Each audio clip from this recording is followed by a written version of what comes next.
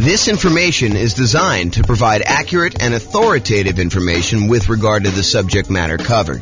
It is offered with the understanding that the presenters are not engaged in rendering legal, accounting, or other professional services. If legal advice or other expert advice is required, the services of a competent professional should be sought. Welcome to the Buffalo Real Estate Investing and Real Estate Financial Planning Podcast. Learn all about investing in real estate in Buffalo, New York, with a combination of real estate financial planning and modeling with numbers specific to Buffalo, plus syndicated, more generalized recordings of live and pre-recorded real estate investing classes, not all of them specific to Buffalo. Be sure to stay tuned after the podcast for a message from our sponsors. Well, good morning and welcome, everyone.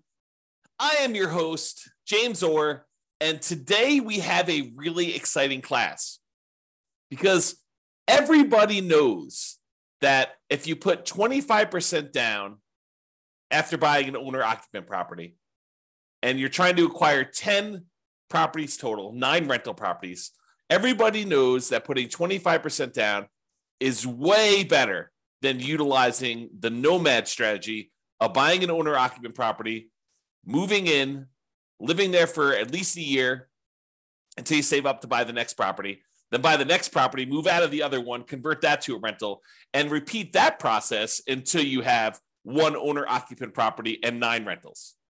Everybody knows that 25% down is better. Or is it?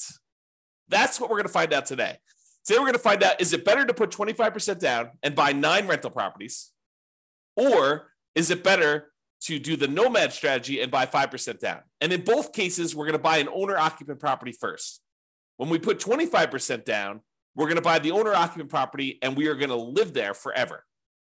We're going to put 5% down. We're going to move into a property. You're going to live there forever. And then we're going to start saving up for 25% down and buying as many 25% down properties as we can, maximum of 9. Or we're going to do this Nomad strategy, save up 5%, move in there, live there. And then once we save up our next 5%, we're going to buy the next 5% down property and do this. You would think to yourself that, hey, I only need to save up 5% to buy the other ones. I'll acquire those rental properties quicker, and that will be better. But with the 25% down one, it may take you longer to save up your down payment, but when you buy the property, presumably the economics are a little bit better because you put more down, so your cash flow is going to be better. And if your cash flow is better, that's going to help you save for the next property. And when you're putting 5% down in some markets, you're going to have some negative cash flow. You're going to have some deferred down payment because you didn't put enough down in those markets to have positive cash flow. So by having negative cash flow, it's actually slowing down how quickly you can save for the next property. There's some really interesting market dynamics going on as to which one of these is going to be better. And that's what we're going to find out today. We modeled this in over 300 U.S. cities. I basically took the median price, what you could get for rent on that property, what the taxes, what the insurance would be, what the appreciation rate would be, what the rent appreciation rate would be, what somebody might be earning in that particular marketplace. And I said, let's go ahead and model this head-to-head strategy of, should I put 25% down or should I do this Nomad strategy? Of course, after you bought that owner-occupant property with the 25% down. And now we're going to be able to see in each market which one's better. And I will aggregate it all for you, but you're welcome to go drill down and look at your specific city to see if this would be better in your city or not. So to clarify, in both scenarios, we're buying that owner-occupant property first. We're putting 5% down, we're going to buy an owner-occupant property. Part of the Nomad strategy, that's normal. We're buying these 5% down owner-occupant properties repeatedly. We're buying those, moving in, living there for a year, and then converting to a rental. That's a little different than when you do the 25% down because we're saving up buying that owner-occupant property first. We're putting 5% down. Yes, we've got private mortgage insurance because when you don't put at least 20% down, the lender's like, hey, look, I want you to buy this third-party insurance policy in order to protect me in case you default. So yeah, we put 5% down, we've got PMI. And that is true whether you're doing the Nomad strategy or you're putting, the 5% down to buy the owner-occupant when you're eventually going to do the 25% down payments. When you do 25% down, you do not have PMI. When you're buying the property and you're putting a full 25% down, that's more than 20%. And so the lender's like, I don't need PMI for that. But anytime you buy with 5% down, you will have PMI. Okay, so in both scenarios, we're buying that owner-occupant property first.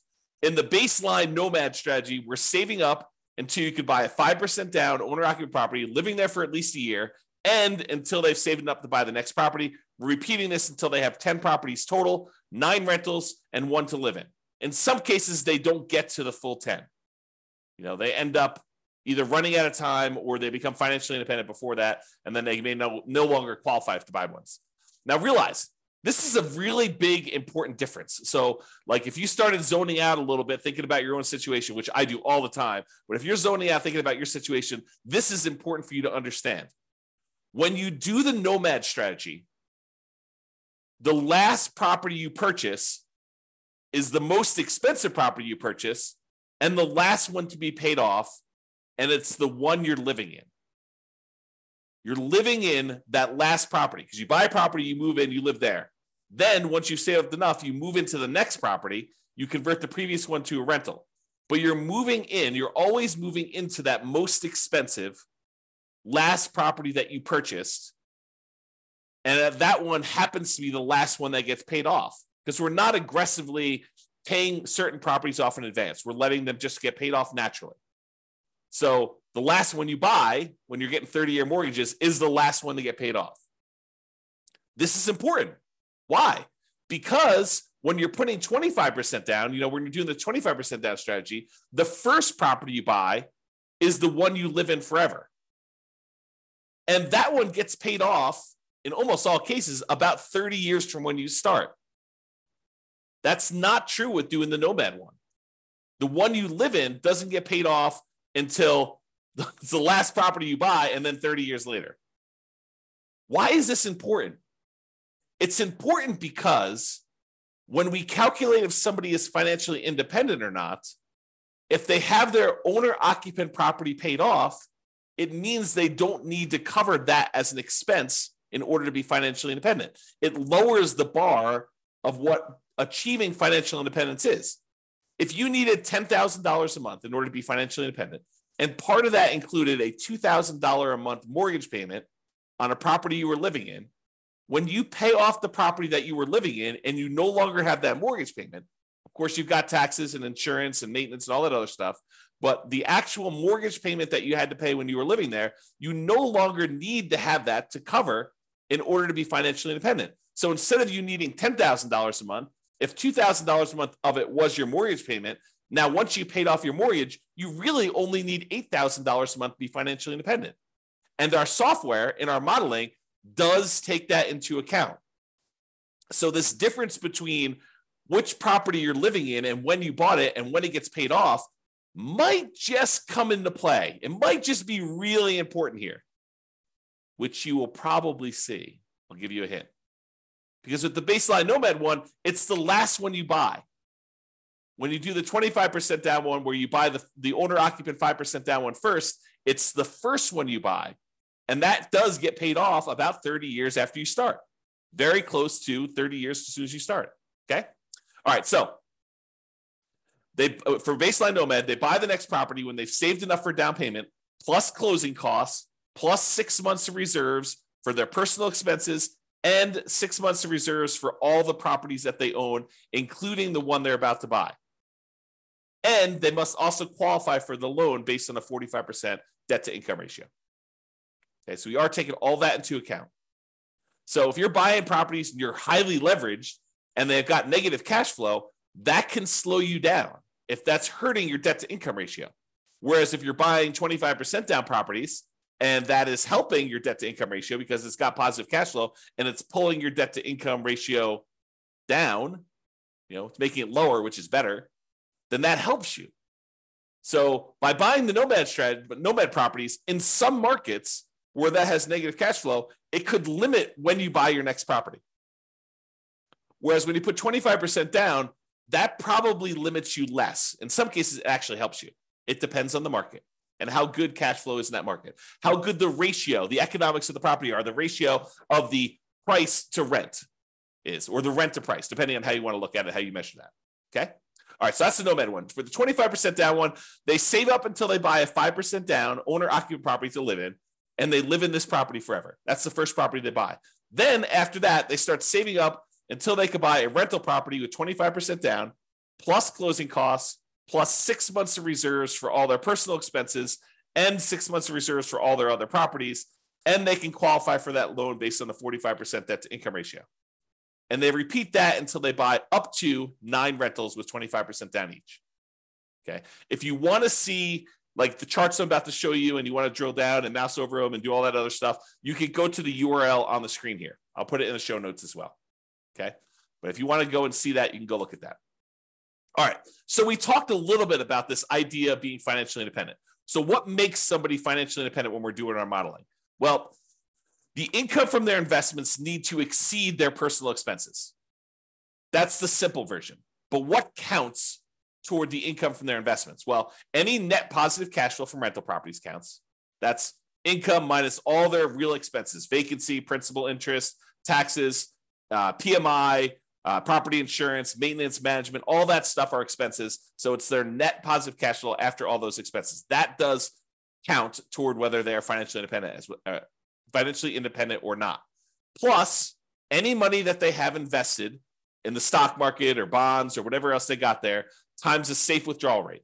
So if they've got $1 million they go through, they buy all their rental properties, and then they start saving up money in their bank account, in their stock market account in this case, because it's what we have their extra money invested in. But if they've got that invested in the stock market, then basically you take that money, let's say they have $1 million, times the safe withdrawal rate. Let's say they think that 4% is their safe withdrawal rate. So it's 4% of the $1 million per year also counts toward them being financially independent. So, $1 million times 4% is about $40,000 a year. So what is that? Like, $3,400 a month, somewhere in that ballpark would be counting toward them being financially independent. That does count. And then 3 other sources of passive income, which in this case did not come into play because we didn't model it. We didn't model Social Security. We didn't model them buying annuities, and we didn't model them getting a pension from their job. But those would also count towards someone being financially independent. All right, so the assumptions. So each city's modeling uses their median home price and the estimated rent on those properties. Now, it is important to realize, I'm kind of known for these 88 strategies to improve cash flow, but we did not apply any of the 88 strategies to improve cash flow in this modeling. We didn't try to maximize and optimize for cash flow here. We just said, look, we're buying a median price home with median price rent. And so we're sort of just trying to determine if that type of property is good. So this isn't really like, if you could do really amazingly well. This is sort of like, hey, if you just kind of show up in this marketplace and you buy just, right off the shelf stuff and don't do any type of optimization, this is what is likely to happen. We'll do future classes where we optimize things, where we buy at a discount or we get a premium in rent or we do, a strategy where we can get a little bit higher cash flow. We will do all those assumptions, all those kind of like analysis and comparisons in the future. We're doing like one of these a week, which for people on the podcast feels like one a month because we teach daily classes, but we publish a podcast once a month or once a week, with some really rare exceptions. So we are doing these and we will get through all of them. If you want to see, a lot of them are done already. And you can go look on the website under the realestatefinancialplanner.com/model, MODEL. You can see a lot of comparisons that we've already done. And I've got like 100 that I plan on doing. So there's more coming. Okay. The job income does vary based on the city so that they can afford property in that marketplace. If I said everybody makes $5,000, the people in Los Angeles could not afford a property based on that. They'd never hit their debt to income ratio in order to hit a median price property. So someone in Los Angeles earns more money than someone in Mobile, Alabama, as an example. Okay. However, when you earn more money, your personal expenses are higher. And so you need to overcome a higher hurdle in order to be considered financially independent. So to those who more is given, more is expected in order for them to be financially independent. Even though they get a benefit, they're also handicapped in whether or not they are financially independent. So when you have a higher income, you need to exceed a higher level of return, a higher level of dollars coming in. I guess it's a return in order to be financially independent. Okay.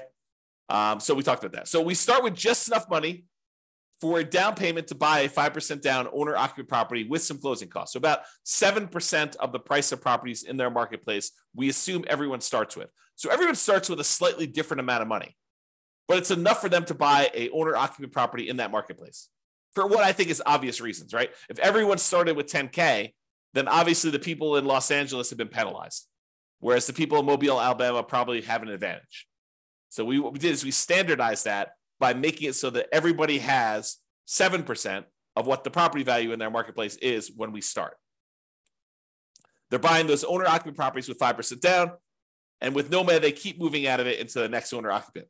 Now, interest rates. So when they're buying their owner-occupant properties, whether it's the first one for the 25% down group or the Nomad people where they're buying them over and over again, we assume that the interest rate, the mortgage interest rate that they can get right now is 6.5% with 5% down. And that does have, in addition to that 6.5%, it does have private mortgage insurance, as we discussed. When they're buying their rental properties, their interest rate is 6.75. And in fact, I have a typo in here, so I'm going to correct that. So let's correct this now. When buying rentals, it is 6.75 for 25% down. All right, so continuing on. 7% per year of the stock market rate of return. That's what they're earning on money they have sitting in their bank account, waiting for investment somewhere else. And we did model this out for 100 years. And if you want to see any of my other assumptions, which there's a lot of assumptions here, go see realestatefinancialplanner.com/model, and you can see exactly what I use for this modeling. All right, so let's jump to it. So in terms of speed to financial independence, how quickly they achieve financial independence, which one is faster? Which one gets to financial independence faster? Doing the baseline Nomad strategy or putting this, buying this owner-occupant property and then buying 25% down? Well, in 230 of the 304 cities that we modeled this in, so 230, that's a little bit more than 70%. 70% would be about 210. So, 70 something percent. Maybe closer to 75%. So about 75% of the cities, it was faster. They achieved financial independence faster by putting 25% down to buy their rentals. What? 75% of the time, about 75% of the time, 230 cities, that it was faster for them to be financially independent by buying that owner-occupant property and then putting 25% down, taking all that extra time in order to save up to buy rental properties, that ends up being faster? Yep, it does. However, 66 cities, about 20% of the time, it's faster to do Nomad. That's crazy. How do you know which one to do? Got to look at your city. Got to do the modeling. Got to look at the math. And I did it all for you. So it's not like you need to do it. You just need to go look. Pick your city, go drill down and say, is this better to do Nomad in my market? Is it better to do 25% down? And then look at your situation and understand the pros and cons and what's actually happening and why it was better. And maybe there's an exception. Maybe if you're, optimizing for your cash flow, maybe it is a little bit better. Maybe if you decide to pay off your properties early, it's faster. Right? You got to go look and see that. That's why we're doing all this analysis. That's why it's fun. Okay. In 8 cities, it didn't make a difference. They achieved financial independence in exactly the same month, whether they put 25% down or they did Nomad. In 8 cities, it doesn't matter. Okay. So that's what was going on with there. So you can see, though, the breakdown of when this happens. The gray area is your 25% down. The red in the background is your baseline Nomad. And one of the interesting things, remember I made that really big point out of, when you do the 5% down and then you buy 25% down rentals, the property that you're living in as an owner occupant is the first property you buy. So that property gets paid off after about 30 years. Well, what do you think is going on with this big line right here? There's a whole bunch of cases where what made the difference between you being financially independent or not was you paying off that owner occupant property that you lived in. It just occurred naturally. Eventually, you no longer have a mortgage on the owner-occupant property you were living in. And when you do that, your threshold, the bar comes down for what it takes for you to be financially independent. So we see this huge spike when those mortgages get paid off. So that's what's going on. Eventually, someone ends up, having all these mortgages paid off, and that makes a huge difference for the 25% down group. you'll notice that doesn't show up for the Nomad group because they're constantly moving into another property. And so the last property they buy is the one they need to wait to get paid off when you do the Nomad property, when you do the Nomad strategy. Okay. So another way of thinking about this is buying that owner-occupant property and letting it get paid off makes a huge difference in when you are financially independent, which we will cover in a future class. We will do just a straight up comparison of 25% down where you buy an owner-occupant and 25% down where you don't buy an owner-occupant, and maybe 20% down where you buy an owner-occupant and 25% down, or 20% down where you do, 20% down where you do and don't buy an owner-occupant. And maybe we'll even do some other comparisons, some other interesting comparisons where you do that. So my wife and my puppy have just walked past my backyard. Like we've got a gate and open space and stuff. And they just walked by and I saw them. That was very, very snuggly. Okay. So that's what's going on here. So you can look at it and see just how big of a difference this makes in some cases. The green dots show where 25% down was better by this number of months. The further away we are from this zero line, the better it was. So this, for example, this extreme dot here is about 125 months better, about 10 years faster for them to achieve financial independence. That's the extreme, right? There's a bunch, though, in the kind of 5-year point where it's about 5 years faster for them to be putting 25% down than doing the Nomad strategy. And some of the Nomad ones where, Nomad is faster than putting 25% down, some of those are, 3 years, definitely 2 years is a big group here where it's 2 years faster for them to have done Nomad. And is it skewed where, is it better to do this strategy when you have higher priced houses? In my opinion, there seems to be a preference for when you put 25% down, that tends to be a better strategy with more expensive properties, right? This axis right here shows you how expensive the properties are. These are inexpensive properties over here. These are the more expensive properties over here. And you can see that it tends to be more green, better with 25% down when we get up into the more expensive properties.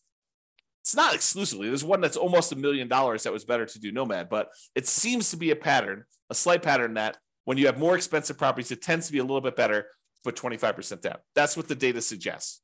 Okay. All right. So we talked about speed to getting to net worth.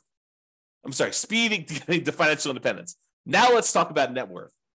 Because there's two different things, right? There's how fast we get to FI, and then there's also how much money we got. Who has a higher net worth? And so it turns out in 168 cities out of 304, 168 cities, you have a higher net worth at year 40. It's kind of a snapshot in time. At year 40, you have a higher net worth by putting 25% down. 168 cities, which I think that's, 180 cities would be about 60%, right? So it's a little bit less than 60%. So probably like the 55% range, you would have a higher net worth if you put 25% down. In 127 cities, you'd have a higher net worth if you Nomad it. So not as extreme. Now, 40% of the cases, a little bit less than 40% of the time, it would be better for you from a net worth perspective to do Nomad. In about 55% of the cases, it would be better for you to do 25% down. So that's a little closer. In 9% of the cities, or 9%, no, in 9 cities, that's about, 3%, it didn't make a difference. They had the same net worth at year 40. All right, so you can see the difference and how big the differences are. There are some big differences. There are some cases where it's $5 million difference at year 40 in net worth. So you got to go look at your city and see. All right, now we kind of summed up some of this data here, and we showed that on average, okay, I've got average and median here. On average, it is 25.3 months faster for you to be financially independent by putting 25% down, by buying an owner-occupant property, then saving up and doing 25% down to buy your rental properties. About a little bit more than 2 years faster on average. On median is when we take all the numbers, we stack them up from the lowest to the highest, and we look at the middlemost number. There happens to be 2. We take the average of the 2 middle ones. But we look at the middlemost number, and on median, it is 73 months faster for you to put 25% down. So what is that? That's like 6 years. 6 years faster. 6 years of, if you happen to have a job that you really hate, that you didn't need to work because you were financially independent faster. What if I could save, this is like, sounds like the sleazy late night infomercial TV thing, right? Right. What if I could save you 6 years of working at that job that you hate just by changing the way that you acquire rental properties? That sounds so bad. It sounds so sleazy, right? What if I could save you 6 years? Yeah, that's really what it is, right? I mean, that's what we're talking about. If you do this 25% down, then you've, on median, half the time it's better than that. Half the time it's worse than that. That's what median is. It's better for you to put 25% down. 6 years. That's a big difference. I mean, even on average, it's 2 years. I mean, think about it. 2 years of not having to go into a job that you hate. Now, if you love the job, you can keep working. Do whatever you want to do, right? Now, difference in net worth. So on average, the difference is about $235,000. Not that big of a difference. On median, it's about $377,000. Okay. And on average, it's slightly better in terms of Nomad. On median, it's slightly better in terms of 25% down. So go figure. There are some really extreme cases with Nomad where it's much higher, and there are some cases where Nomad where it's not as good. Okay. Now, as far as risk goes, the risk, I think, varies a little bit, right? Because when you put 25% down, you end up having slightly lower risk with all the things associated with debt. You know, like your debt to income ratio tends to be a little bit better in general. Like you would think, right? Because you're putting more down. So your debt to income should be a little bit better. So let's take a look. Debt to income. Yeah, debt to income is a little bit better on average for 25% down and a little bit better on median. I mean, but are we talking about like these monstrous differences? No, it's 19.6 versus 18%. I'm sorry, 19.6 versus 18 for the difference between median and average. It's 30% debt to income average for baseline Nomad versus 19.6. So not insignificant, not horribly bad. What about debt to net worth? Well, same thing. Whenever we're talking about debt, you're probably going to see that 25% down is better because you have less debt. You're putting more down in general. And your debt to your account balance, your liquidity. Well, when you have more money because you didn't put enough down, you didn't put more down for the 5% down Nomad, you tend to have a little bit more liquidity. So the amount of debt you have compared to your bank balance, a little bit better for Nomad. The months of reserves, we looked at that, and then rent resiliency, we'll cover those another thing. But the like risk measures are split. It's not universally better one way or another. Okay. In some ways, it's better to do Nomad. In some ways, it's better to do 25% down. All right. So remember, we've been talking about the median property and sort of like the associated rent that goes along with this. You could apply those 88 strategies to improve cash flow and improve on these. So you shouldn't think, this is exactly how I will do. I mean, it'll never be exactly how you will do because there's no way that things will fall into place and be exactly the same. I just watched this documentary on Infinity. And they were talking about how, there's an infinite number, if imagine, hypothetically, theoretically, there was an infinite number of universes where an infinite number of us existed. In that case, with an infinite number of us, you could possibly achieve this exact simulation, this exact model. But in this universe, not likely. The chance of property prices going up exactly 3% and interest rates remaining exactly at 6.5 or 6.75, depending on which one you're buying, for the entire 100 years that you were doing this, and you managed to get that, and taxes and insurance went up by that exact number every time. I mean, the chance of all that happening is like zero. Okay. So we're basically using this median price property, what rent might be on those. You should be able to choose and do better, right? And we do some modeling where we do those improvements. You can see the impact. Go look at the realestatefinancialplanner.com/model, or we'll do future classes where we compare those different things. But realize that I am not an expert at 300 markets. So if you are an expert at your local market, if you go to realestatefinancialplanner.com/model and you see my assumptions, you're like, James, your assumptions for my market are not exactly right. I mean, normally we'd be buying properties that are 10% less in price, or, getting a little bit better rent to price ratio than what you're talking about here. Yeah. Let me know, reach out via email. I will go update those. I'll rerun it and it will update all these charts. It won't update them in the video, but it will update them on the website so you could see the most up-to-date versions. And that may change things for some folks, right? Not every market, but in some markets could change things. So reach out. And I'm not trying to show the best case, right? I'm not trying to show the property that only you could buy once every 7 years because it's so good that they only show up once every 7 years. I want to do what the average Joe real estate investor, and Joe could be male or female, shows up in a marketplace and does. What could they very likely achieve by just showing up there that any real estate investor in that market could expect to achieve? And I have a typo. So I will do that. Could expect to achieve. Okay. So in conclusion, in our current market conditions, current price, current interest rates, current rents, in about 300 plus US markets, using what I consider to be less than ideal median price rent properties, putting 25% down is a faster path to financial independence in about 230 of 304 cities, or about 76% of the cities. For net worth, 25% down still wins, but it's only in 168 cities of 304. The market does matter, though. You would not be able to improve. You will not be able to improve your time to financial independence in every market by doing this. You got to look at your market, your specific situation, how much you make, how much you're saving, what type of properties you're buying. Like all that stuff can really have an impact, especially when it's close. It's best if you look closer at your specific market and apply as many of the 88 cash flow improving strategies as practically possible to improve on your own implementation of this. You can go check out realestatefinancialplanner.com/model for more information. So that's all I got. I hope you enjoyed this class. I really do like these classes because I think it dispels some of the myths out there about folks saying, oh, it's obviously better. You always put 25% down. Maybe. It's always better. You always do Nomad. That's going to be so much better.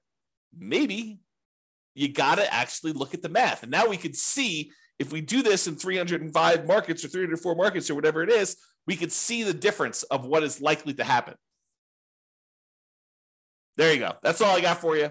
This has been James Orr. Hope you have a great day, everybody. Bye-bye for now. With home prices up, mortgage interest rates up, and rents up, but not quite enough to counteract the higher prices and interest rates, cash flow on rental properties in Buffalo is harder than ever. Book a call with the Real Estate Financial Planner to apply our proprietary 88 strategies to improve cash flow on your rentals. See the show notes for a link to schedule your call and improve your cash flow today. If you're a real estate agent, lender, or professional in Buffalo that wants to help our real estate investor listeners, consider reaching out to learn about collaboration opportunities with this podcast. We'd love to add more value to our listeners by having you assist our investors buy, sell, and finance their real estate investments. See the show notes to schedule a call to discuss collaboration opportunities